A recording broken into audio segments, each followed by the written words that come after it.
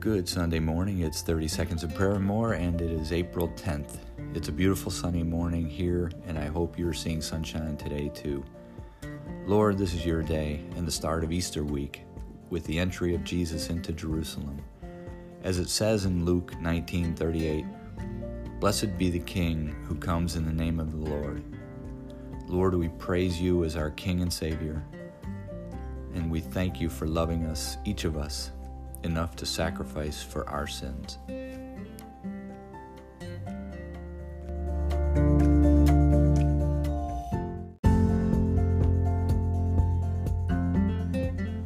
And now for more. There was a moving story this week about a letter found from 1897 written by an orphan who was a choir boy at his nearby church.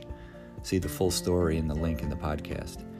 He had limited time left at his orphanage and left this letter in the pew. "Dear friend, whoever finds this paper, think of William Elliot, who had 2 months and 2 weeks and 4 days on the 11th of August, 1897. Whoever you are that finds this paper, don't tear it up or throw it away. Keep it in remembrance of me, William Elliot. I love you if you love me." And it made me think, who are the William Elliots in our sphere? Do we see them? Are we connecting with them? Are they even in our church and in our community? This is surely all William was looking for, connection and love.